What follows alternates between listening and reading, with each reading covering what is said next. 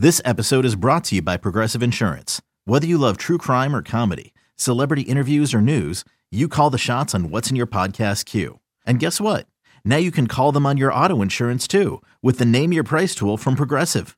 It works just the way it sounds. You tell Progressive how much you want to pay for car insurance, and they'll show you coverage options that fit your budget. Get your quote today at Progressive.com to join the over 28 million drivers who trust Progressive. Progressive Casualty Insurance Company and Affiliates. Price and coverage match limited by state law. Knowing how to speak and understand a new language can be an invaluable tool when traveling, meeting new friends, or just even to master a new skill. But it's not always simple when you're bogged down by textbooks and structure classes. That's why so many people trust Rosetta Stone. Rosetta Stone is the most trusted language learning program, available on desktop or as an app. It truly immerses you in the language you want to learn, like Spanish, French, Italian, Chinese, and more. You won't just be studying English translations. The Rosetta Stone intuitive process helps you pick up a language naturally, first with words, then phrases, then sentences. Don't put off learning that language. There's no better time than right now to get started. For a very limited time, listeners can get Rosetta Stone's lifetime membership for 50% off. Visit rosettastone.com/rs10. That's 50% off unlimited access to 25 language courses for the rest of your life. Redeem your 50% off at rosettastone.com/rs10 today.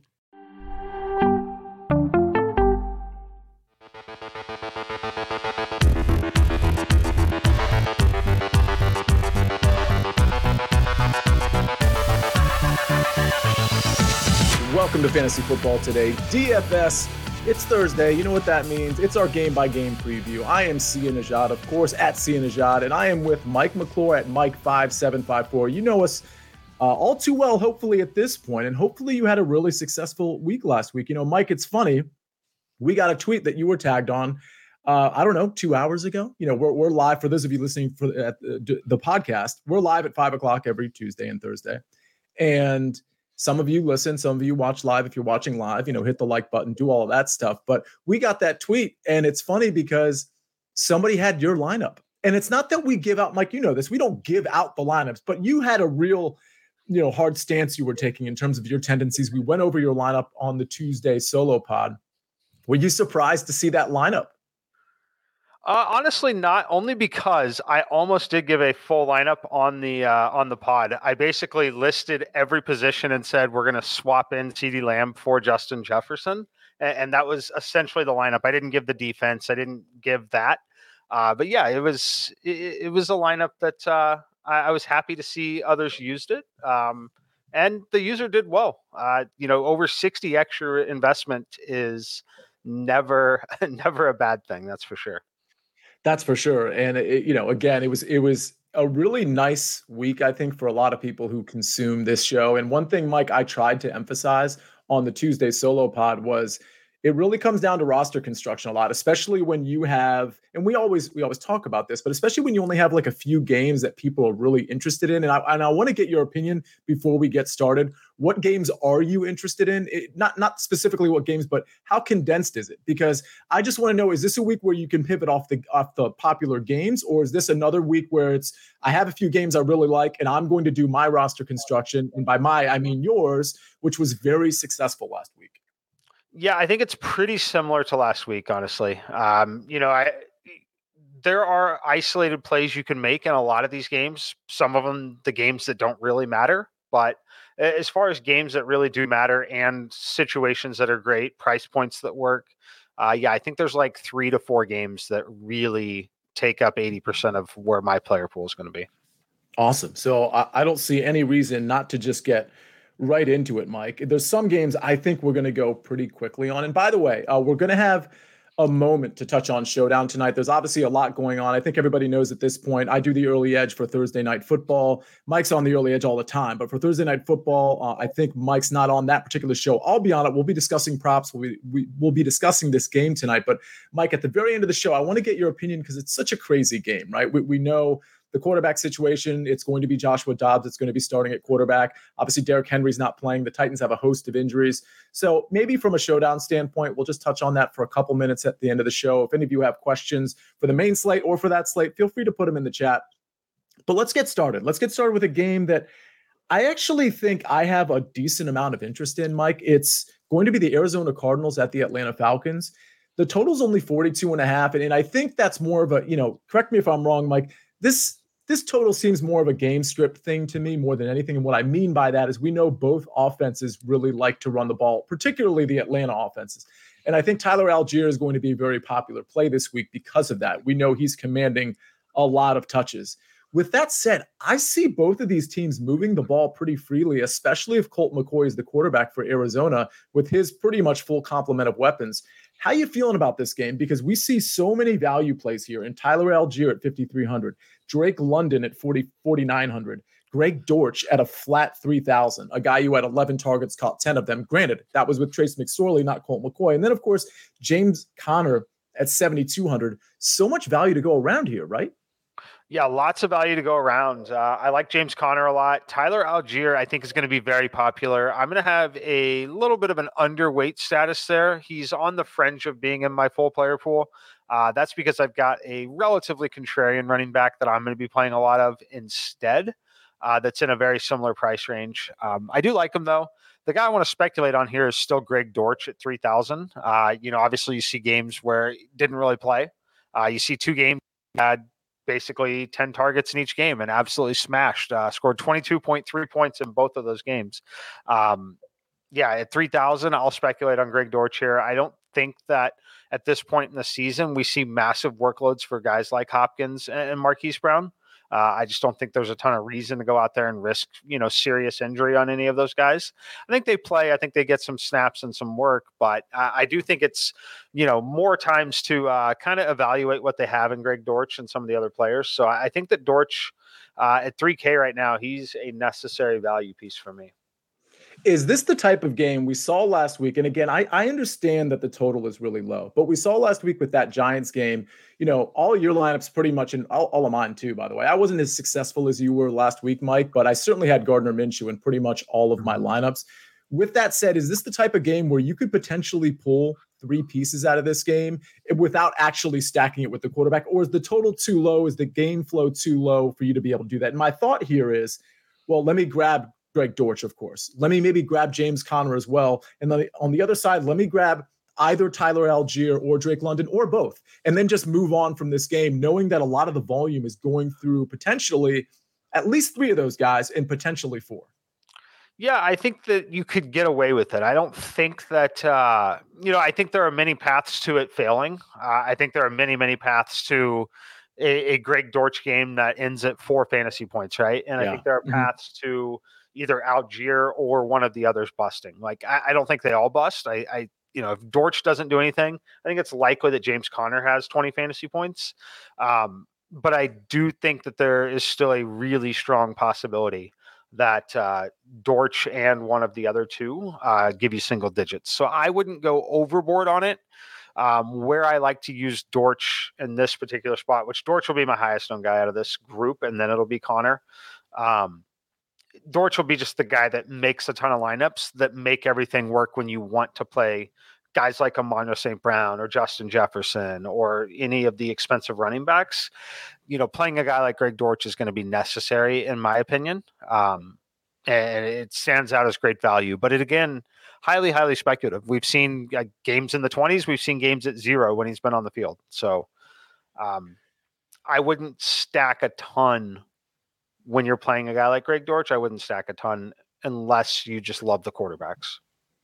That's fair. And we got a comment here, which we're showing up on YouTube. Thanks to Zach. Justin Noy, I believe, longtime viewer, first-time commenter, just wanted to say, love the content and looking forward to thoughts on a great full slate. We appreciate that, Justin. Justin, thank you for being in here. Thank you for commenting. Comment, question anytime you want. One thing more before I leave this game.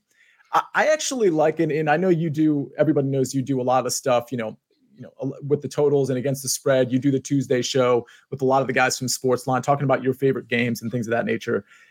My lean here is, I saw Arizona as of yesterday was plus 3.5. I really liked that. And I kind of also lean to the over, but I really liked the Arizona plus 3.5 play. Is that something you're on, or are you just off this game altogether?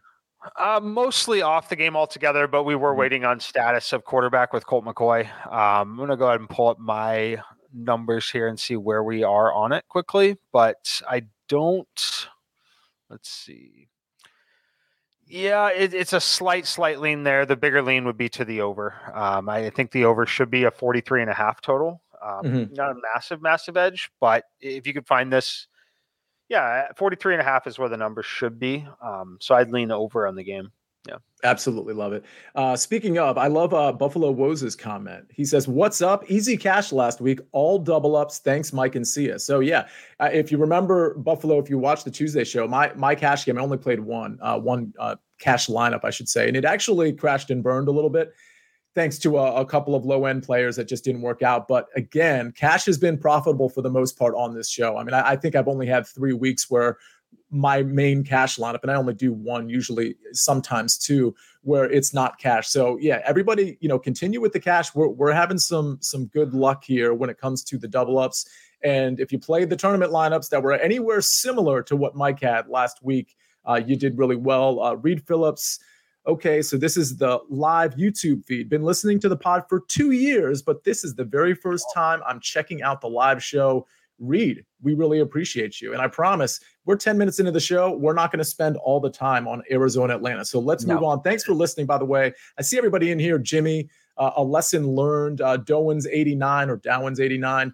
Everybody hit the like button if you haven't already. If we get to 100 likes early, we're going to go ahead and give Mike's top 3 at each position. We usually save that for the end of the show. But if we get to 100 likes early, we're going to go ahead and give that out when we get to 100. And I trust somebody in the chat will tell us when we get close to that. Okay, the Colts plus 5.5 or plus 6, depending on where you're looking at the New York Giants. It's only a 39-point total. You'll notice a lot of low-end totals here.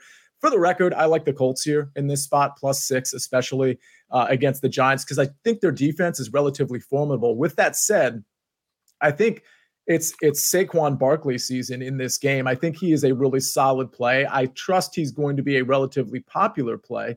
But again, without the dynamic weapons for the New York Giants, and knowing they probably don't have to push the tempo too much or push the ball down the field too much in this particular matchup, I see Saquon getting his trusted, 20-plus rush attempts and some pass catching work as well. What say you about Barkley, and is he the only piece you're interested in this game? Yeah, I like Barkley. I think he's got a lot of upside. I love that he's finding the end zone consistently. That helps a ton here. I like him more than guys like Christian McCaffrey, for example, this week. So he's fringe on the player pool, probably going to work his way in if we can solidify roles like Greg Dortch, for example, or any of the other value pieces we're looking at. I don't think I'm going back to the Giants wide receivers. I think it was a very isolated case last week that we got to take advantage of. And I think we're going to take advantage of it with another team again this week that we'll talk about here in a little bit. But I'm not going to go back to the Giants wide receivers. So it's possible that they mess around and find in a game script that allows for it. What I will say there, though, is I don't expect 15 plus fantasy points for both Richie James and Hodgins again. I think it's likely that he could continue to lock in on Hodgins and he can get there and have a great game. Not something I would recommend chasing after this week, though. For those that just feel like playing one of those two guys again, and I know I asked you to do this last week, and I think you basically had Richie James and Isaiah Hodgins kind of in a 1A, 1B situation, and then you had Slayton like fully behind them from a points per dollar standpoint, which of course ended up being perfectly correct. Between Richie and Isaiah Hodgins, if you had to play one of them, who would you play?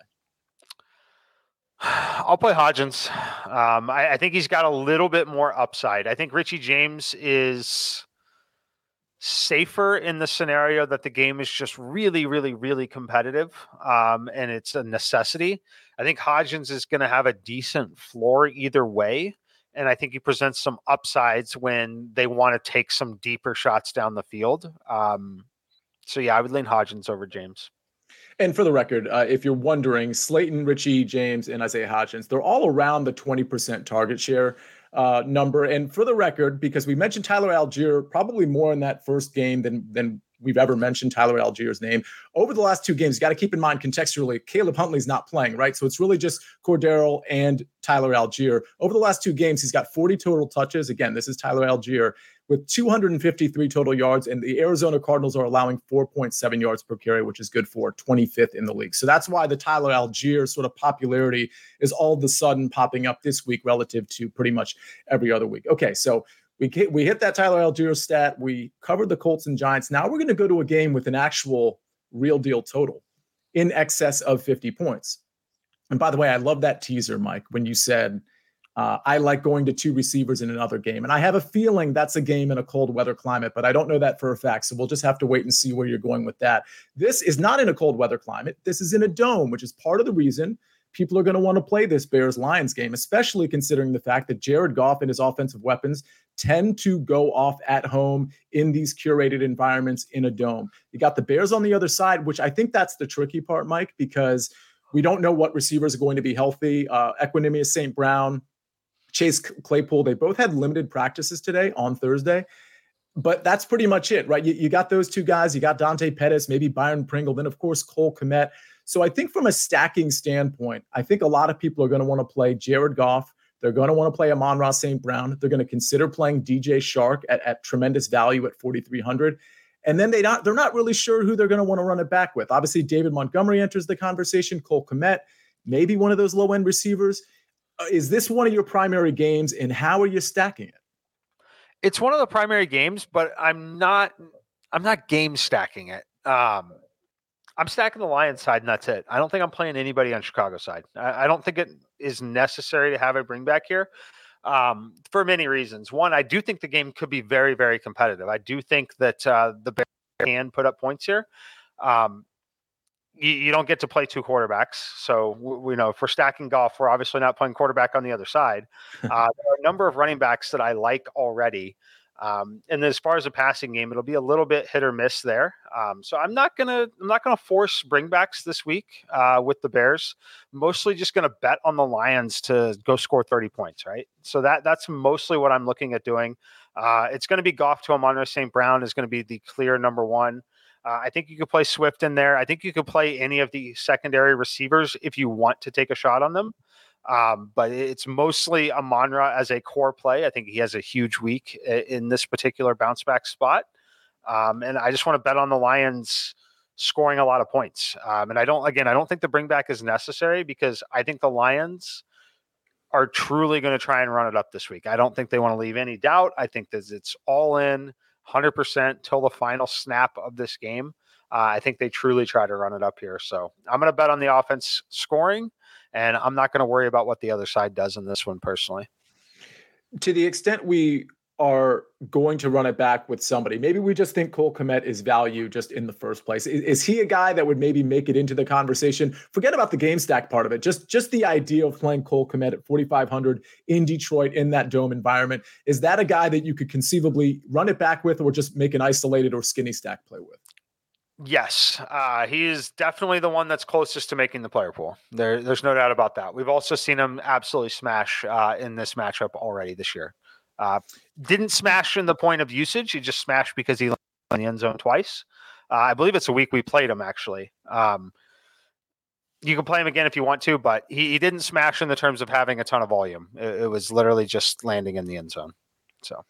And the last thing here, if Jamal Williams is out, and I'm not sure what his status is at this point. I know he had some sort of vague, ambiguous knee injury, but would you go to either Justin Jackson at 4K or DeAndre Swift at 5,300? And again, I'm not talking about a stack necessarily. I'm just saying, does that present value for DeAndre or for Justin Jackson if Jamal Williams can't go?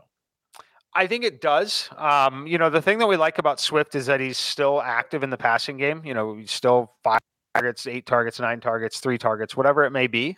I think Williams is going to play. I don't think he's on the injury report ahead of this game now. So I think but Swift, I do like him at 5,300.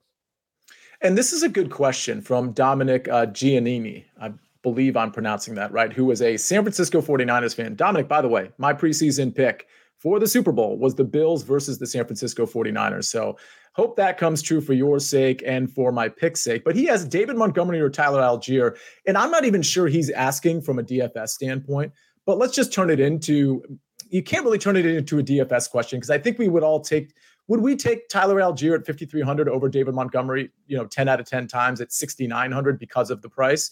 And either way, how do you feel, just from forget about the dollars, who has the better game, David Montgomery in that environment or Tyler Algier in a good matchup as well? I'm going to default to my projection. It's Montgomery by the smallest of margins. Yeah. And that's your flat projection, not considering the price. Correct. In terms of price, it's Algier if it's a DFS question. If it's not a DFS question, it's definitely Montgomery. Yeah, Algier decisively, it sounds like, considering how small that margin sounds like from your projections, David Montgomery over Tyler Algier. Okay, I think we can move on from this game. If anybody has any questions about other players, you're really gambling at that receiver core for Chicago between all of these guys, down to N'Keal Harry, Velus Jones. This is just I don't think you can really take that gamble unless we hear something that somebody's going to get a lot of reps. Okay, speaking of a lot of reps, what a professional transition there.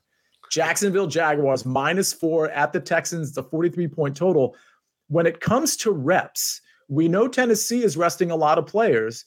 And if I'm the Jags, I think I'm probably resting a lot of players if I'm in charge of that organization. But we don't really know what's going to happen there. And I suspect, based on the limited news we have, I suspect that the Jaguars are going to roll out their team for 4 quarters, their starters. Is that what you suspect? And if so, is this a game that interests you with respect to guys like Travis Etienne, Zay Jones, some of those guys that really could come through in a great matchup at Houston? Yeah, I am so torn on this one. I've projected them to not play 4 quarters. I'm projecting them to play a half. Okay. We will see. I could be very, very wrong on this. I have no clue what's going on in their mind, what they would want to do. There still is not a ton of motivation to win the game. Especially as Tennessee loses tonight to Dallas. If Tennessee is able to pull off a miracle, then it obviously becomes a little bit more important. But if Tennessee loses this game, I get what the Jags are doing. You don't want anyone to just necessarily take a ton of time off, and they also have to prepare as if the Titans could potentially win. So they've taken this entire week as if they're going to play the game because the Titans beat the Cowboys, right? I don't think that that's what happens here. I think that they prepare and they bring everybody out. We keep everybody, in the rhythm of going through the motions of preparing for an NFL game. They go play a few series. They go play a half. It's don't get anybody hurt, right? That's priority number 1 here, in my opinion. And if you followed the Jaguars for a while, especially in the last game, the game against the Jets, right? Trevor Lawrence has been on the injury report with a nagging toe injury. The only thing that helps a toe injury is rest, getting off of that toe, not cutting, not having that kind of play. I think that it would be wise for them to not force him into some of those situations. Does that mean he still plays, but it's a very conservative game call? Very possible. Very possible we don't see him run at all. I think it's very possible, though, that they don't play the full game. So I am completely off of this game. Just the stance I'm going to take on it. I'm fading ETN. He's going to be very popular.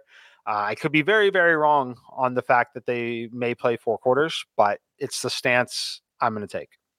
Yeah, that's the stance I'm going to take as well, because I personally don't think it makes sense. The following week, you have a very, very important game.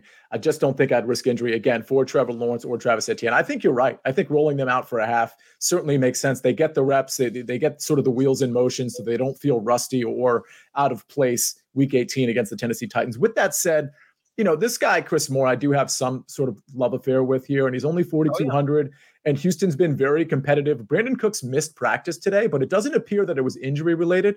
And from what I understand, he's going to be at practice tomorrow, Friday. So I guess I expect him to play, but don't forget Nico Collins isn't playing. So it's really Brandon Cooks, maybe, and Chris Moore. It's a 43.5 point total, almost 20 points implied for Houston.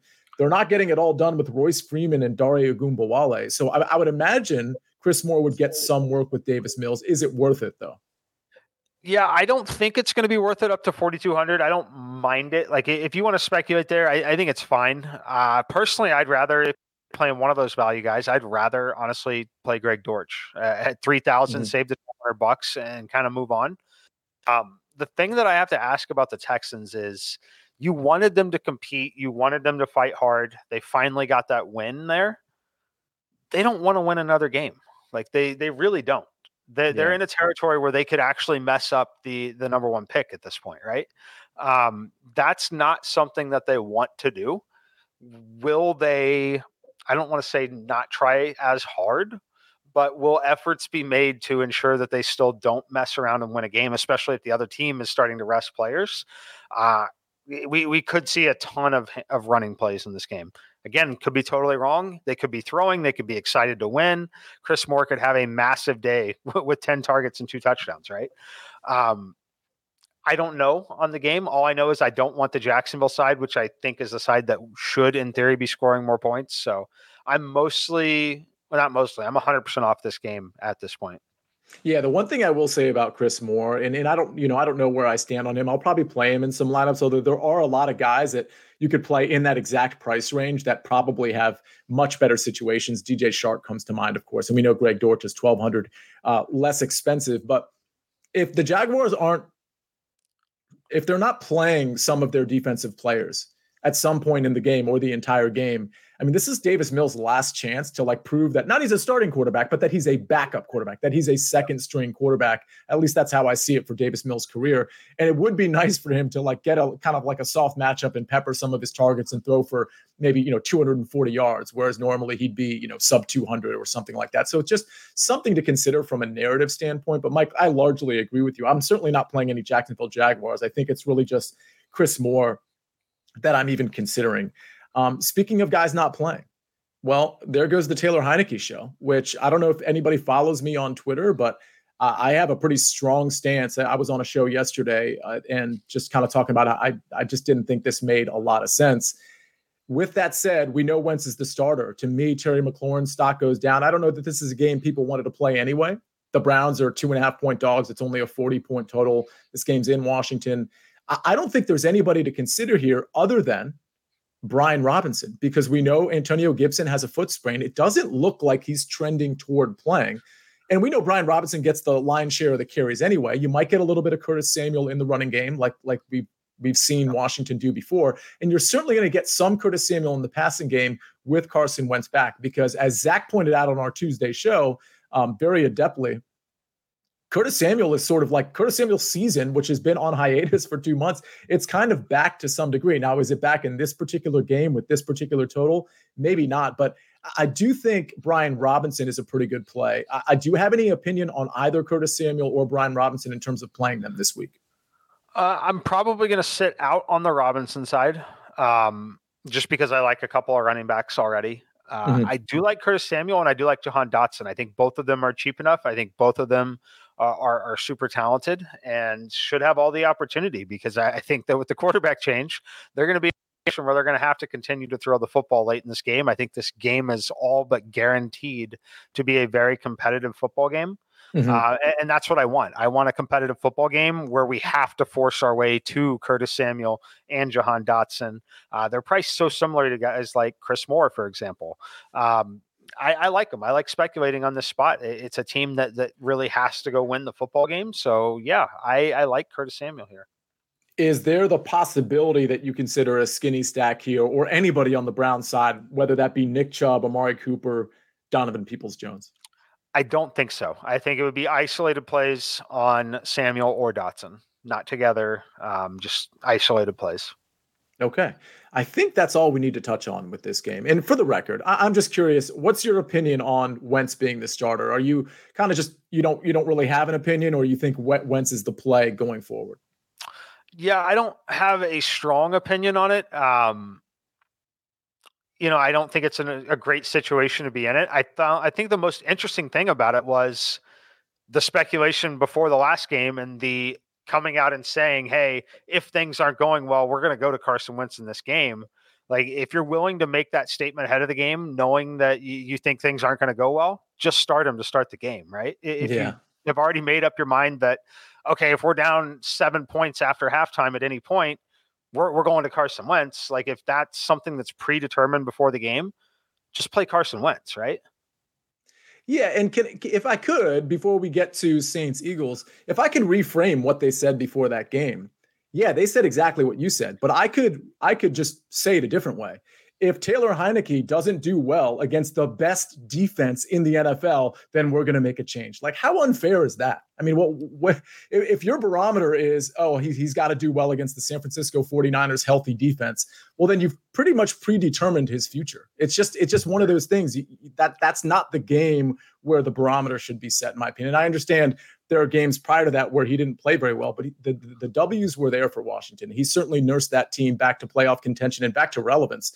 And Wentz wasn't doing that. So I just think it's a very curious move. But speaking of quarterbacks, maybe Jalen Hurts, probably Gardner Minshew. I'm not even sure where to go. I know Jalen Hurts was throwing it around today, at least a little bit, listed as limited in practice. It's a game that they'd like to win to secure their number one seed. I mean, they do have to win or probably have to win one of these last two games to secure the number one seed. I still think it's going to be Gardner Minshew, but I got to admit, I'm kind of guessing here. Do you like anything in this game? It's Saints plus 6.5 at the Eagles. It's only a 42-point total, although that could shift maybe 1 or 2 points depending on the Jalen Hurts situation. How are you feeling about this game? Yeah, this one is interesting. Eagles fans might kill me for this, but I think that the Eagles should be placed on upset watch in this game to start here. So, number one, I don't think is playing. I think Jalen Hurts playing in this game would be almost on the level of playing Tua with a concussion. I think it would be malpractice to start Jalen Hurts in this game. I think he's actually been hurt. I don't think that it would be smart to put him in this game. It's very easy to aggravate the injury that he has, considering the way that he plays football. I don't think it's smart to play him in this particular game. Personally, I think Minshew's going to play here. I think it's great that he's kind of rehabbing and getting back involved in practice, but I don't think he's playing in this game. As far as defense goes, though, I think the Saints defense is pretty legit. They play very competitive games. They find a way to keep themselves in games. The only thing that I'm worried about is Alvin Kamara's status. He's dealing with an injury and some personal issues that have kept him away a little bit here. So he missed practice today as well. But I think the Saints are able to manage things enough. I think they're good enough defensively. As great as Gardner Minshew was in terms of moving the football, racking up some fantasy points for us, he was also very, very close to having a few disastrous turnovers in the game against Dallas. I think the Saints defense is good enough. Miles Sanders banged up a little bit. More time for the other team to prepare for Minshew. I think this game's a very competitive one-score game. Wouldn't shock me if the Saints were able to steal it. So I'm not playing Minshew again this week. Not playing anyone other than potentially Dallas Goedert. The tight end position's relatively weak. I expect Goddard to get more targets in this particular matchup, but it's mostly a game I want to watch and not bet on, or I mean, not play fantasy players in. Fair enough. Yeah, I think it's a game I'm probably going to get away from too. I mean, I do think Minshew at 5,500 should be intriguing to people, but with that said, 42.5 point total. Somewhat formidable defense. If you were going to play Gardner Minshew, would you be playing him naked, or would you try to pair him with A.J. Brown or Devontae Smith or Dallas Goedert like we tried to do last week? I would go ahead and pair him. I don't think that there's real upside to having him naked there personally, not in this matchup. I think the scenario where you want to play him is in a little more of an obvious shootout potential type game. I don't think this game is obvious shootout potential. I would be stunned, frankly, if the Eagles scored 30 points in this game. So, yeah, not gonna play Minshew personally. And I'll just comment before we get to the next game, which is going to be Broncos at Mike's Chiefs. Rashid Shaheed's been a target guy ever since Chris Olave has been out, and he's only, he's only 4K. And for the record, I'm guessing Traquan Smith is going to be playing the slot, and that's where you generally have success against the Eagles. We know on the perimeter, they're great at covering, those boundary receivers. But it's since Avonte Maddox has been out that they've been at least somewhat susceptible. So again, if you're looking at dart wide receivers, we talked about Greg Dortch. maybe if Greg Dortch is super popular, maybe you pivot to Traquan Smith and hope to get lucky there in perhaps a bigger tournament. But I do think Rashid Shaheed, which is very hard to say, unfortunately, is a pretty. I think he's a solid, slightly contrarian play at 4K. So those two guys, I think, should be in the conversation as potential one-offs. Do you have an opinion about either of those guys, Mike?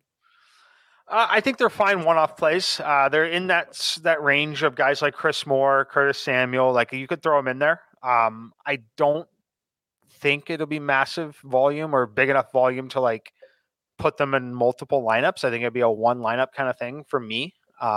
So I guess how to translate that to others, no more than 20% exposure to them across your lineups. But I don't hate including them in the player pool, but I personally see this as a very, very low scoring defensive battle. Okay. And we are going to transition. We got a few more 1:00 games, a few 4:00 games. Then we get to Mike's top three. By the way, if we get to 100 likes early, we'll just go ahead and interrupt the show and do that. I think we're kind of on our way to 100. We might get there early this week. And then, of course, we do Mike's top three, like I just said, but the cheat sheet as well. So before we get to Broncos Chiefs, I do want to take a break because we want to hear a word from our partners. Robert Half research indicates 9 out of 10 hiring managers are having difficulty hiring. If you have open roles, chances are you're feeling this too. That's why you need Robert Half. Our specialized recruiting professionals engage with our proprietary AI to connect businesses of all sizes with highly skilled talent in finance and accounting, technology, marketing and creative, legal, and administrative and customer support. At Robert Half, we know talent. Visit roberthalf.com today. Okay, picture this. It's Friday afternoon when a thought hits you. I can spend another weekend doing the same old whatever, or I can hop into my all-new Hyundai Santa Fe and hit the road. With available H-Track all-wheel drive and 3-row seating, my whole family can head deep into the wild. Conquer the weekend in the all-new Hyundai Santa Fe. Visit HyundaiUSA.com or call 562-314-4603 for more details. Hyundai, there's joy in every journey. Okay, we are back. Everybody hit that like button if you haven't already. My name is Sia Nejad. That's Mike McClure. This is our game-by-game preview, and let's fly through the next few 1:00 games before we get to the afternoon games. We got the Broncos at Chiefs. It's a 12.5-point spread. Obviously, the Chiefs favored here. It's a 45-point total. I guess the big question here, Mike, for you is the Mahomes stack in play? And if not, are there pieces on the Chiefs? Is it finally Isaiah Pacheco week, or is it just like a true split between him and McKinnon, which I think is what we expect, frankly, from a production standpoint? And maybe you just don't play either of them. Are there receivers or Travis Kelce in play? And then on the Broncos side, is it the Jerry Jeudy show? Do we go back to Greg Dulcich? So I know there are situations where you can stack a quarterback, or not stack a quarterback, take a quarterback, play him naked, and then literally kind of air quotes stack him with the receiver on the other side. Have we potentially met that situation with Mahomes, and that as a sneaky kind of contrarian game to play with Mahomes naked and Jerry Jeudy on the way back?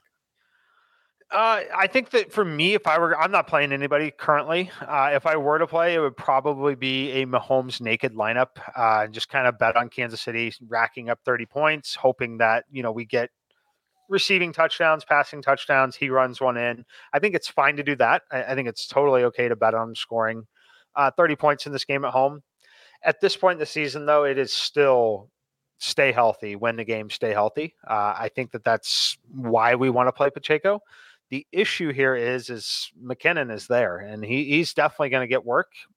McKinnon's got more upside, clearly, just because of the passing game and what a weapon he is there. It's boring to say that I can't get to anything in this game because we want to play this team because they're so good and they've got obvious weapons. I just don't trust anything on the Denver side really to make it a competitive enough game to where I would feel great about rolling anyone out consistently other than a Patrick Mahomes naked lineup. Again, hoping we get 4 touchdowns from Kansas City.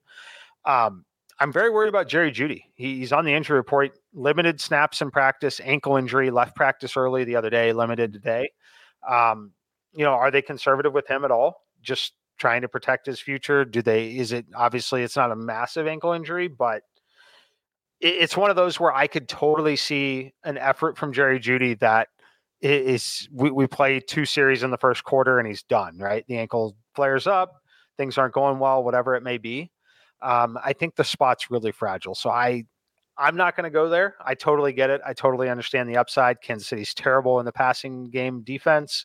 All the opportunities should be there. I think it's really, really, really fragile. With that said, if for some reason we hear that Jerry Jeudy is out, I know we've gone to guys, and I think he showed up on the injury report recently as well, but we've gone to guys like Kendall Hinton before, Courtland Sutton trying to get back. I'm not really Sutton. I wouldn't pay up for regardless of Jeudy at this point. But would a guy like Kendall Hinton make it in the conversation if you were try to get a couple pieces in this game? And by the way, I think Mahomes naked is a decent play certainly, but we saw what Cam Akers did against this very defense just last week. And I don't want to just play that card like, oh, what happened last week, it's got to happen this week. I think I might have to have a lineup with Isaiah Pacheco. And just, because we've had this sort of conception about Isaiah Pacheco over the last month. Not we as in you and me, but I own this a little bit where it's the Pacheco game. It's the Pacheco game. Well, it's not, because Jerick McKinnon just keeps gobbling everything up. This seems like a matchup where I actually don't think the Chiefs at home are going to get pressed. We saw in the Houston Texans game, they got pressed. Like their defense is very susceptible to making games competitive. This one, I'm not so sure. And so it just strikes me as if you were going to go back to the Pacheco well one last time. Granted, it's been very dry, and that's not necessarily his fault. I feel like this could be the game to play him. And I'm not asking you, Mike, to agree with me, because you just gave your opinion on who you're playing in this game. I'm just kind of telling it for the listeners. Like, I do think if you were going to have a Pacheco game, I think this would be the one before the playoffs. I've been wrong before on Isaiah Pacheco, and so that's that. But Kendall Hinton, would he be in the conversation if Jerry Jeudy happens to be out? So I got good news, bad news. Yes, but the bad news is he's also on the injury report dealing with a hamstring, also limited in practice. All three of the receivers, Jeudy, Sutton, and Hinton, all of them limited in practice. Someone's going to play. They might all play. I have no idea. I'm not going to play them. I will say, though, I should have talked about the Kansas City defense. I will be playing the Kansas City defense in this game. 3,800 at home. It's a great spot for them. Yes, they gave up 28 points to this team the last time they played. They still scored 15 fantasy points while giving up 28 points. They sacked the quarterback 6 times, 2 interceptions, defensive touchdown. Very well within the range of outcomes once again here. However, I don't think they allowed 28 this time. So I do like the Kansas City defense here. I think it's fine to pair him with Pacheco if you want to. Dulcich is fine, especially if those receivers are all out. I still think it's very, very fragile, though. I think that the Broncos are in rough shape right now, and it's hard to trust anything that's going on over there. Okay, fair enough. I think that answers your question, Garrett Bocella. So fire up Dulcich. You certainly can do that, especially if some of these receivers are out. Okay, let's go to the Dolphins +3 at the Patriots. 41-point total. This one's interesting to me because obviously Tua's not going to be playing this game. We've got Teddy Bridgewater. And I think the question here is, because the game total isn't very enticing, right, at 41. But I think the question becomes, is this a game where A, is Tyreek contrarian, which I suspect he will be, and B, is it worth playing a Tyreek contrarian play, knowing that there's a lot of value on this slate?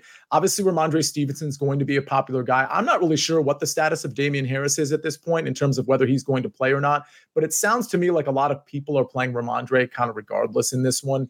Again, Dolphins a dog. It's probably going to be a relatively neutral game script. Are Tyreek or any Dolphins really in your player pool, and is Ramondre in your player pool? Ramondre definitely in the player pool. Going to be a core lineup piece for me. Probably every lineup or very close to it. I like the obvious price point here, 6,800. Don't expect Harris to play. He's dealing with the thigh. He's also dealing with a personal matter, which is why he was away again today. Typically not a great thing when you're dealing with both the injury and the personal matter, and missing on Thursdays. Not typically going to lead to playing. So as far as everything in this game, I think that if you want to speculate on a Dolphins receiver, I think it's fine. I would say potentially look at Cedric Wilson or Trent Sherfield, both going to be super, super cheap in this game. We talk about it a lot on this show and on the Early Edge and the mega previews, all the things there. Some of these backup quarterbacks typically have a chemistry with wide receiver 3, wide receiver 4, wide receiver 5 on the depth chart, guys that they spend a little bit more time working with in general. It might seem easy to go play with a guy like Tyreek and Waddle. Not as easy as you would think because of the way that they play. It takes a while to understand, first of all, how quick and how Tyreek it does throw timing off. It's not as easy as it might seem. And I know that might sound like a really silly and crazy comment because the guy might be open for longer. I understand that. But it's not always super easy just adapting there. Sometimes we see guys like Sherfield or Wilson. I think it's fine to speculate there. But this game for me is all about Ramondre and the Patriots defense. I think that we're going to see – I think we see some turnovers on the Miami side. Okay. Sounds to me like you like the Patriots -3, or is it a stay away? Yes. I played -2.5 on the Patriots. This was before the Tua news. We mostly knew Tua wasn't going to play on Tuesday, but yes, I am on the Patriots. I'm also I've been fading the Dolphins for the last 4 weeks. I have a ticket for them to miss the playoffs at +350. Bet on the Chargers against them. So I'm happy. Happy. Yeah, that's literal money in the bank. Follow Mike on the Early Edge at Sportsline. He gives all these picks out on this show and on Sportsline itself. So Panthers +3 at the Bucks. I like the Panthers. Speaking of against the spread, I like the Panthers +3 in this one personally. I'd be curious as to what your thoughts are. I think there are pieces to play potentially on both sides. We know DJ Moore has been getting a little bit more production with Sam Darnold back there. I think on the Bucks side, Leonard Fournette, he drastically outtouched Rachaad White last week. And I think, though, to the extent he has a foot injury, he's clearly been playing through it. And this is a must win for the Bucs. So I expect the volume to be there for Leonard Fournette. Yeah, I think Godwin's a good play. The Carolina defense has improved, but they're certainly susceptible against slot receivers. Godwin's always in play, but particularly against Carolina, I think that's where we're going to see Tom Brady go. This doesn't seem like a very sexy game for me to really grab anybody, but I do think there are some plays to consider. I don't really want to consider any of the Carolina running backs because I don't know who's going to get the lion's share. Are you on anybody in this game? I am. Leonard Fournette is a core lineup play for me. That's the reason why I wasn't on Tyler Algier as much. I love Leonard Fournette here. I think he is a minimum of $1,000 too cheap. I think he should be $7,000 in this matchup. $6,600 for sure, but I think the price point should be $7,000. You saw it last week. I think you're going to see it again. Tom's not right. And when he's not right, he looks to check the ball down. He can't throw the ball over the middle of the field to Gronkowski anymore. This is a much better spot for Godwin, so I expect Godwin will have a pretty good game as well. He's going to dump the ball to Leonard Fournette. They're going to run the ball to pick up any first down under 5 yards. They're going to attempt to do that first. And he's going to check down to Lenny Fournette. Lenny Fournette had 10 targets in the last game. We're going to see that again. He's going to outtouch White. I think the price point is far too low. So I am all over him. I will say I absolutely love Tampa Bay in this game. We might have to have a showdown on it, but I do love Tampa Bay. It was my best bet of the week by far. I put that one in Tuesday as well. The look ahead line. So we talk about look ahead lines. Last week's line on this game was 6.5. Wow. This line has moved 3.5 points based on the result of the Carolina game over Detroit and Tampa struggling in the desert with Arizona. Now Tom is at home in the must-win situation. This line, if we look back to when McCaffrey was traded, right? When McCaffrey was traded, if they were playing the Bucs on the road, the line would have been 10.5, 9.5, 10.5 in Tampa. I just think it's too much of an overreaction considering everyone is healthy. I know Lenny Fournette's healthy. I know Godwin's healthy. I know Mike Evans is healthy. I'm gonna ride it here. So I like the Bucs a lot. Leonard Fournette is going to be in most of my lineups this week. I do love the Leonard Fournette play. I think the only pushback before we get to Niners Raiders and the Jared Stidham show, the only pushback I give there is that the last time these two teams played, the Panthers rushed 26 times for 176 yards. And this running game seems to be even more effective now than it was back then in week 7. And in that game, Tom Brady, who I think we could argue at least looked better in week 7 than he does now, threw for 0 touchdown passes. So I just think from a matchup standpoint, we conceive of the Bucs as like a pretty formidable defense, but particularly against the run, but they just haven't been. They're in the bottom half of the league. They're allowing 4.5 yards per carry. If I'm the Tampa Bay Buccaneers, I fear this running game. I don't fear Sam Darnold. I hope I turn Sam Darnold over and I win the game because of that. But I fear, believe it or not, Deontay Foreman, Chuba Hubbard, and Blackshear. I just think that's a formidable trio that can just kind of chip away at you and at least cover the spread. But I hear you. I mean, it's still the Bucs. It's still Tom Brady. I just wonder about the identity of this team at the end of the day. Yeah, no, I'm right there with you. And if the spread was, say, even 5.5, 4.5, I'd be much more interested in backing the other side. I do think the way Carolina plays this game is it's going to lead to just a very competitive game either way, right? They're going to pound the football. They're going to run the clock. They know they're not winning a shootout. They know they can win a game that may only require them to score 20 points, right? They know they're not winning scoring 35. At least I would assume they know that, right? So I think it's going to lead to a competitive game either way, but yeah, I'm gonna back Tom in this particular spot. Fair enough. Okay, let's go to the first 4:00 game. This is a 4:05 start. It's the San Francisco 49ers at the Las Vegas Raiders. I don't think there's a lot of pieces that we're super interested in this game, particularly with Jarrett Stidham at quarterback. I have this, again, if you follow me on Twitter, I have these soapbox issues, and one of them is let's get Josh Jacobs off the field. If we're gonna take Derek Carr off the field because of money concerns, then let's take Josh Jacobs off the field and take care of his money as well. But maybe Josh Jacobs feels completely different. So like that's on me if he does. But Jacobs, 7,400, Devontae Adams, 8,500. You got Darren Waller at 4,300, which I think is interesting. And then, of course, Christian McCaffrey, that's sort of the guy. It's certainly a better matchup against the Raiders. He had a tough game last week, barely, he only caught 2 balls on 2 targets. I think he averaged 3.1 yards per carry against that Washington Commanders defense. But this is a much better matchup. He's 9K. I'm looking at it now. It looks like he's going to be pretty popular. So it seems to be like a good place to pivot off of him and to pivot off of this game entirely. What say you? Yeah, I'm going to pivot off of it pretty much entirely. The only thing that would get me to playing McCaffrey, or not playing McCaffrey, playing someone else, I could play Davis Price, the running back, the backup. If Mason, who is dealing with the hamstring injury, is inactive, and we get any sort of report based on the 1 p.m. games, because 1 p.m. games can still influence the 49ers' motivation to win this game in a little bit of a way. Depending on that, I think that we could be in for a very reduced role for Christian McCaffrey. Shanahan's great, right? We saw it last week, and it kind of frustrated me because I had a great week last week, right? Mm-hmm. I was 4 or 5 fantasy points away from an extra $30,000, right? And wow. Christian McCaffrey sat out 2 different series where they handed the ball to Davis Price 6 carries in a row, right? And it's one of those situations where Shanahan's being smart. He's protecting his players. He understands that it is a massive, long game.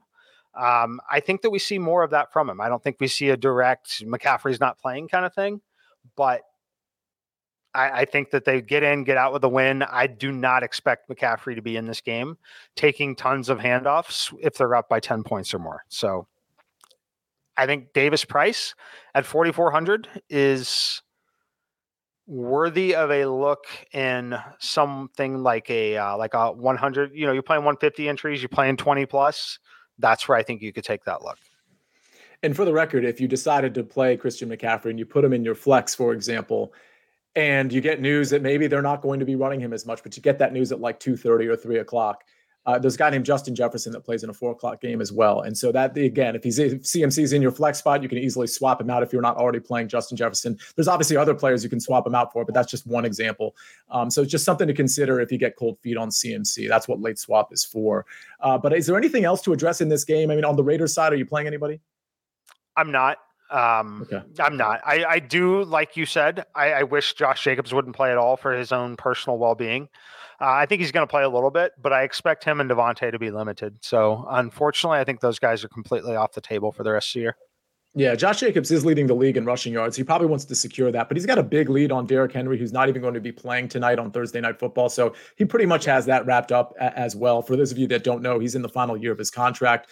Only signed a 4-year, $12 million deal. With running backs, if they get injured, they're damaged, they're washed, they're just not going to get that big contract. So it's his only time to cash in. That's why I'm sort of on this soapbox thing. The Jets at the Seattle Seahawks. Jets are favored by 1.5 at Seattle. It's a 41.5 point total. I'm not really interested in this game. Normally, I'd want to play a Mike White stack because he's always seems to be presenting value. And I think you could play Mike White to Garrett Wilson here and maybe have a run back, maybe not have a run back. I think guys like Noah Fant are potentially in play since Will Dissly is on IR.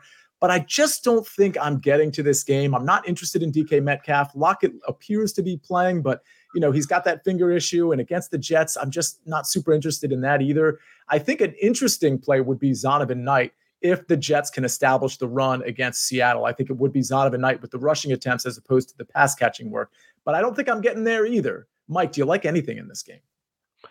I do. I like one piece. Tyler Conklin, $2,900 tight end. We like cheap tight ends. We play two of them. We played two of them last week. We're going to probably end up doing it again this week. Tyler Conklin, $2,900. The closest thing to a free square, gets an ideal situation and matchup. The Seahawks are the worst team in the NFL defending the tight end. Obviously gets an upgrade at the quarterback position again. He's had some chemistry there. He's even getting 4 targets against Jacksonville. He's got some upside. There's not a ton of touchdown equity here. It's all bonus if we get some touchdowns. But at 2,900 in a game that's competitive with a team that's got to win, I think you could do a lot worse. So, yeah, he's in my player pool at 2,900. Fantastic. All right. I'll take that. Is there anybody else? I mean, he's just a one-off play then. Just a one-off play. Any of the Jets pass catchers I think are fine as one-off plays. I think it's hard to really isolate on any of them, but Conklin, because of the position that he plays, I think is the most interesting. And then I want to go quickly back to Christian McCaffrey. Mm-hmm.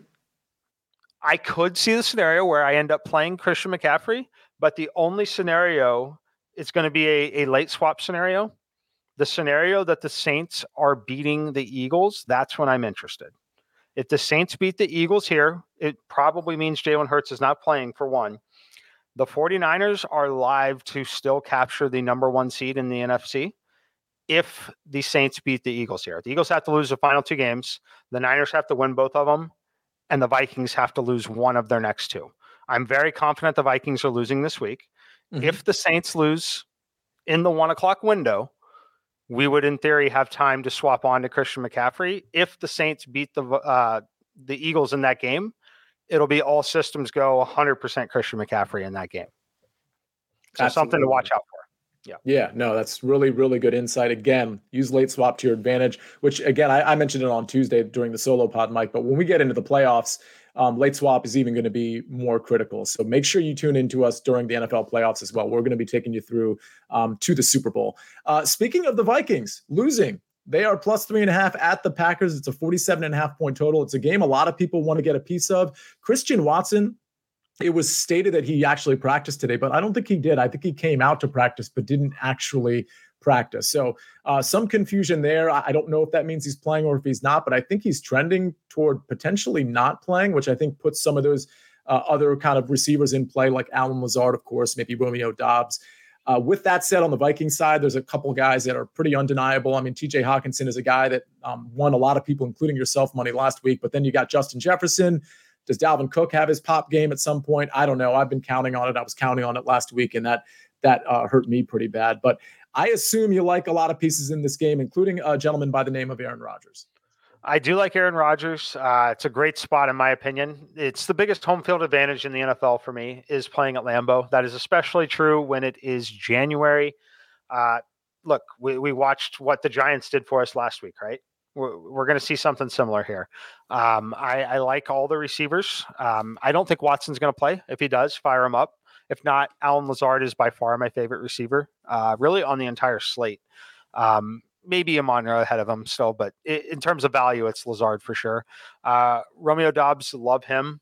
Randall Cobb will work his way into my player pool as well. If that's a pretty big if, but if Watson is out.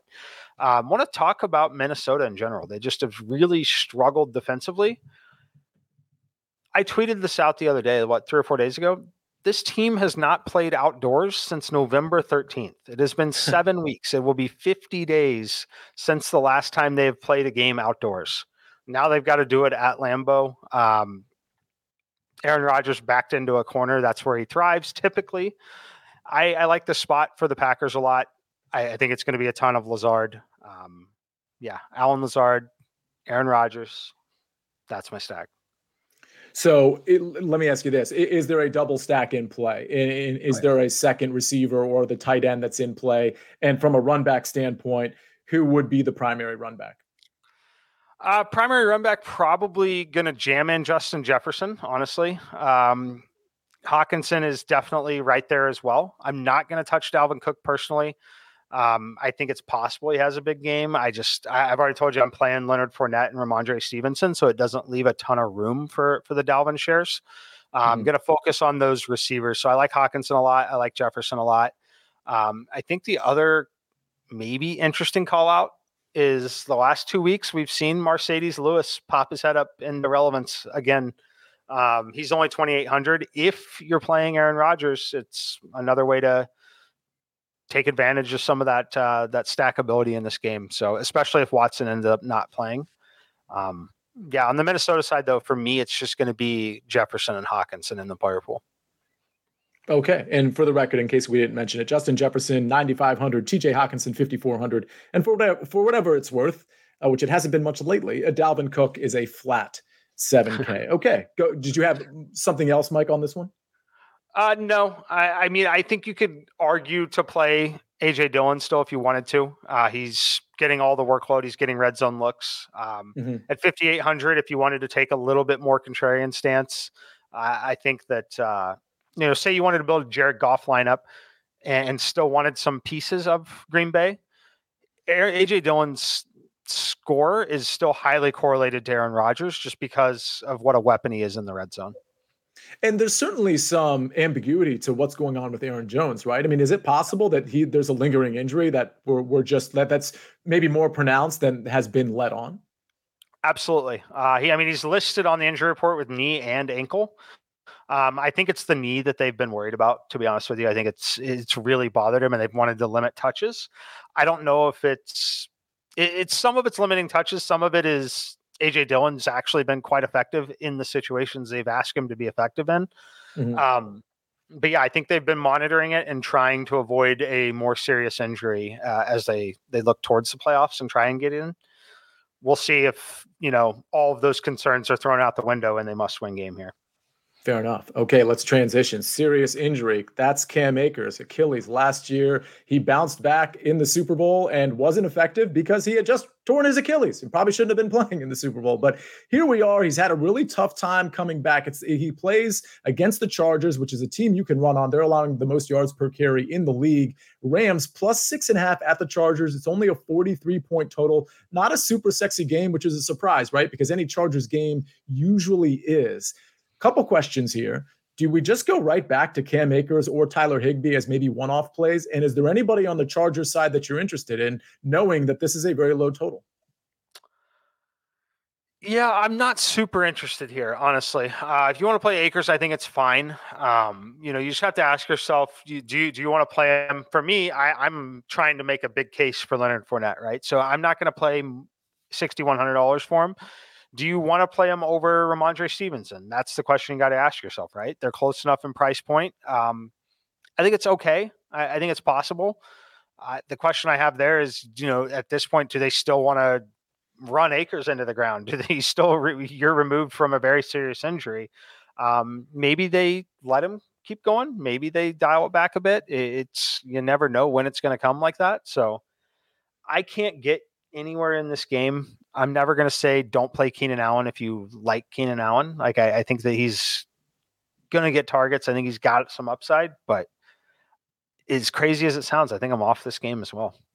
Yeah, fair enough. I think I'm largely off of it, but I think I will sneak in Cam Akers, maybe Tyler Higbee. There's other tight ends I like this week, so Higbee may take a back seat, but I think I'm going to play because I noticed Cam Akers' ownership was certainly lower than I anticipated it being. I'm not saying this guy's like Austin Eckler all of a sudden or Christian McCaffrey, but I thought, based on last week and based on what the Rams game plan is likely to be against the Chargers, that he'd be in the 10 to 15% range, or 12, something like that. That's not what we're seeing, right? Yeah, no, it's not what we're seeing at all there. Okay. Yeah, I want to quickly call out Keenan Allen's success recently too. Just because he's absolute target monster. He's got 14 targets, 9 targets, 14 and 14. Those are his last 4 games. Yeah, that's pretty incredible. He has not had fewer than 86 receiving yards in any of the last 4 games, averaging 12.5 targets a game. Insane. Wow. That is insane. Okay. What else is insane is we are we're at your top three. We can do your top three at QB, running back, wide receiver, tight end, defense. The insane part is we have like twice as many people as we have likes. We have 89 likes. We're really close. So we're going to go ahead and give it to you. We're going to give you the top three at each position, but don't hesitate. We got a lot of people watching. We are very fortunate to have all of you watching. We just ask you hit the like button when you get in here. If you can, if you're driving, don't hit the like button, obviously. If you can, review the podcast as well. And I do want to mention our FFT DFS contest is live. It's only 200 deep. So you kind of got to get in there. It's only $5. Give it a shot, and we'll go ahead and rep out the number one person like we always do on the solo pod every single Tuesday. Chargy, Victor, Carlos, Garrett, we see you all in here. Thank you for the questions in the comments. Kevin Slater, appreciate you. And PvP Naked, before we get to your top three, he says, first time seeing Mike after 2 seasons of only listening to the podcast. I always pictured him much older than he looks. I don't know what to say about that. Mike, any comments before you get into your top three at each position? No comments. The secret is the San Pellegrino, I suppose. Yes, that is the secret. Okay, Mike, give me your top three at quarterback and then just run through running back, wide receiver, tight end, and your top three defenses. All right, quarterback. Number one is going to be Jared Goff. Look, we love the Lions in a controlled environment in the Dome. Absolute must-win game after getting embarrassed last week. Pretty self-explanatory based on the salary. Number two, Aaron Rodgers, also must-win game. Love him against this Vikings defense. We've been picking on the Vikings defense all year. Why stop now? Number three, Tom Brady. Tom Brady's going to throw 3 touchdown passes again in this game. No one's going to play him. I'm going to play him. I'm going to pair him with Leonard Fournette, who is my number one running back this week. I love Leonard Fournette this week. I'm going to be very right or I'm going to be very wrong. And if you've been here all year, you know that's how I play. And it is a profitable strategy for me, and it's going to continue to be so this week, I think. Number two, running back, Ramondre Stevenson. Love this spot for him. I think he's put in some really great situations, and he's going to touch the ball 25 times total in this game against the Dolphins. Number three, James Conner. I expect James Conner to have his workload. I expect him to score the touchdowns for the Arizona Cardinals. 2 wide receiver. Number one, Amon-Ra St. Brown. Number two, Allen Lazard, my favorite Green Bay Packer wide receiver this week. Number three, I've listed Greg Dortch just to highlight his value. Not my number three overall wide receiver, but someone likely having to work in if I want to play guys like Justin Jefferson in some of my lineups. At tight end, we're going to go number one, TJ Hawkinson. That's the way I want to bring it back against the Green Bay Packers. Dallas Goedert, number two. I think he's going to be a check down valve here for, I believe it's going to be Gardner Minshew playing. Number three, Tyler Conklin, $2,900 tight end for the Jets, facing the worst defense in the league in the Seahawks. For the defense, everybody wants us to include the defense. Number one, 49ers. Number two, Kansas City Chiefs. Number three, New England Patriots. Absolutely love it. And I'll get to my cheat sheet. I've got Jared Goff to Amon-Ra St. Brown. My chalk play is going to be Saquon Barkley. Value, I'll go Drake London at 4,900.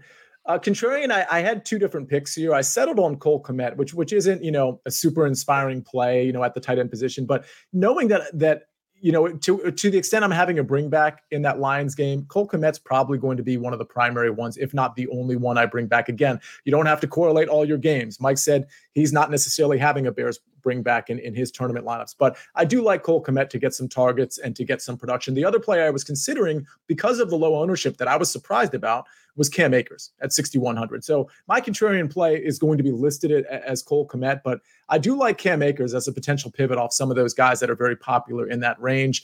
And my fade is going to be Travis Etienne for all the reasons that we talked about when we covered that game. Travis Etienne, of course, 6,400. Mike, time for your cheat sheet. Cheat sheet, stack. Aaron Rodgers, Allen Lazard, talked about him a lot today. I love this spot for the Packers. That he's going to be the number one wide receiver for Aaron Rodgers. Chalk play, Amon-Ra St. Brown. Love the Lions. Love Jared Goff. Love the Goff 2 Amon-Ra stack in this game. Great time to jump back on Amon-Ra St. Brown. Value play, Greg Dortch talked about it a couple times. We're going to speculate there. He is the bare minimum $3,000. Love it in this spot. Contrarian play, Leonard Fournette. We'll see how contrarian it is. We'll see how many people want to follow me when we tout this throughout the rest of the weekend. But I'm on Leonard Fournette again. I think it's a great spot for him.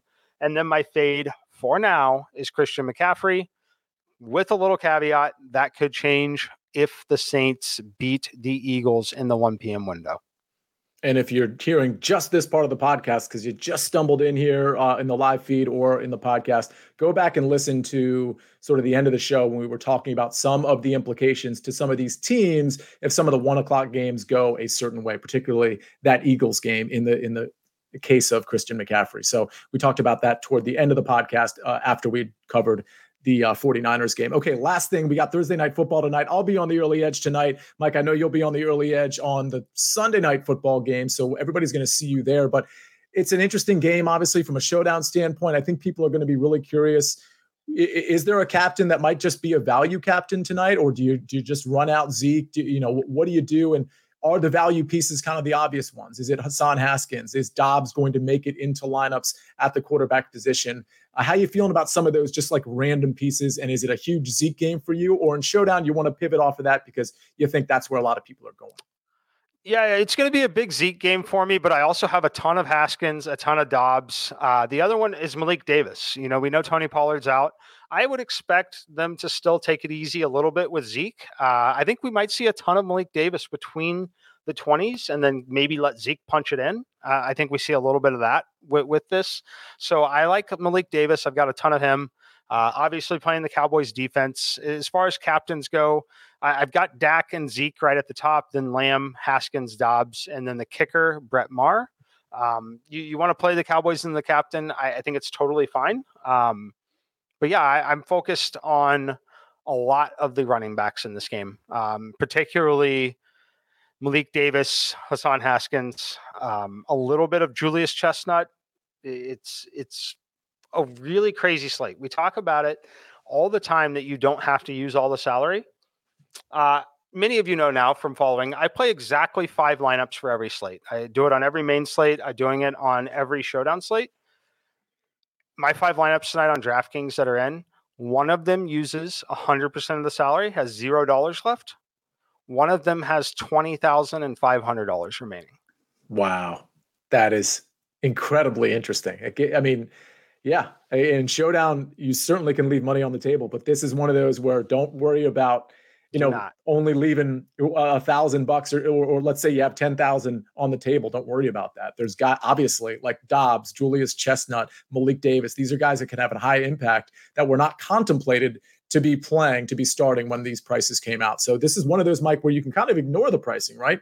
It doesn't even matter what the price tag is at this point. You can ignore the pricing for sure. I don't like to do this, but I'm gonna give my full lineup of the one that leaves $0 on the table because it's already going to be duplicated hundreds of times tonight because it's so easy to build it. It's Ezekiel Elliott, CeeDee Lamb, Dak Prescott, Josh Dobbs, Hassan Haskins, and the Cowboys defense. It's the Cowboys' top weapons at every spot, the quarterback and running back for the Titans, and the Cowboys defense. Like everyone, that lineup's going to be duplicated hundreds and hundreds and hundreds of times because it's so easy to build. It's essentially lining up the top projected players in the game and clicking on every single one of them, literally. And it fits in the salary cap because we didn't know these guys were going to play when the pricing was released, right? So you can play whoever you want tonight, ignore the salary cap. I've seen others say it's not the best night to play. My argument against that would be it's probably the best night to play. Yeah. The reason why so many people are going to build that exact lineup or one very, very similar to it, there is the highest probability that we see a unique winner that takes all $500,000 tonight instead of a split for $8,000 between 200 of your closest friends. That's not happening tonight, most likely. It's going to be it's very easy to build a more unique lineup tonight. Yeah, and for those of you that are listening, like you don't even have to do like the big contest. Do the 20 max $1, 20 max $3 or something like that. And just, you don't even have to max it out necessarily. Like experiment with some different type of game script, some different type of players that you would otherwise never play. Maybe make 5-10 lineups. It won't cost you too much under those parameters. And you can really have some fun watching this game and just kind of seeing which of your game scripts, which of your random pieces ends up having a ton of impact, because we're going to have some random pieces for sure, which we'll talk about on the early edge tonight when we do Thursday Night Football. But for now, that's Mike McClure. Hopefully we have as much success with Mike's lineups and Mike lineups choices as we did last week, because it was an incredibly successful week for him. And anybody who followed his lead I'm certainly going to do that this week. My name is Sia Nejad. That's Mike McClure. This is Fantasy Football Today DFS, and we're going to see you on Tuesday for the solo pod, and then again on Thursday. Hope you have fun with Week 17, and I hope it's profitable. We'll see you soon.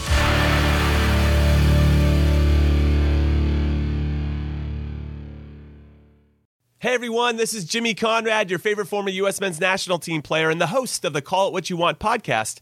And I'm here to tell you that Vuori is a versatile clothing brand that speaks my language. It's inspired from the coastal California lifestyle, just like me. Its products stand the test of time, just like me. And also just like me, it endeavors to inspire others to live vibrant, healthy lives.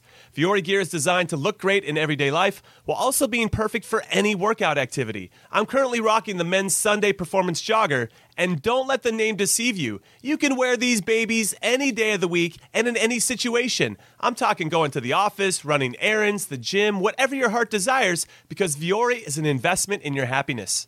For our listeners, they are offering 20% off your first purchase. So get yourself some of the most comfortable and versatile clothing on the planet at vuori.com/sports. That's VUORI.com/sports. Not only will you receive 20% off your first purchase, but enjoy free shipping on any U.S. orders over $75 and free returns. Again, go to vuori.com/sports and discover the versatility of Vuori clothing.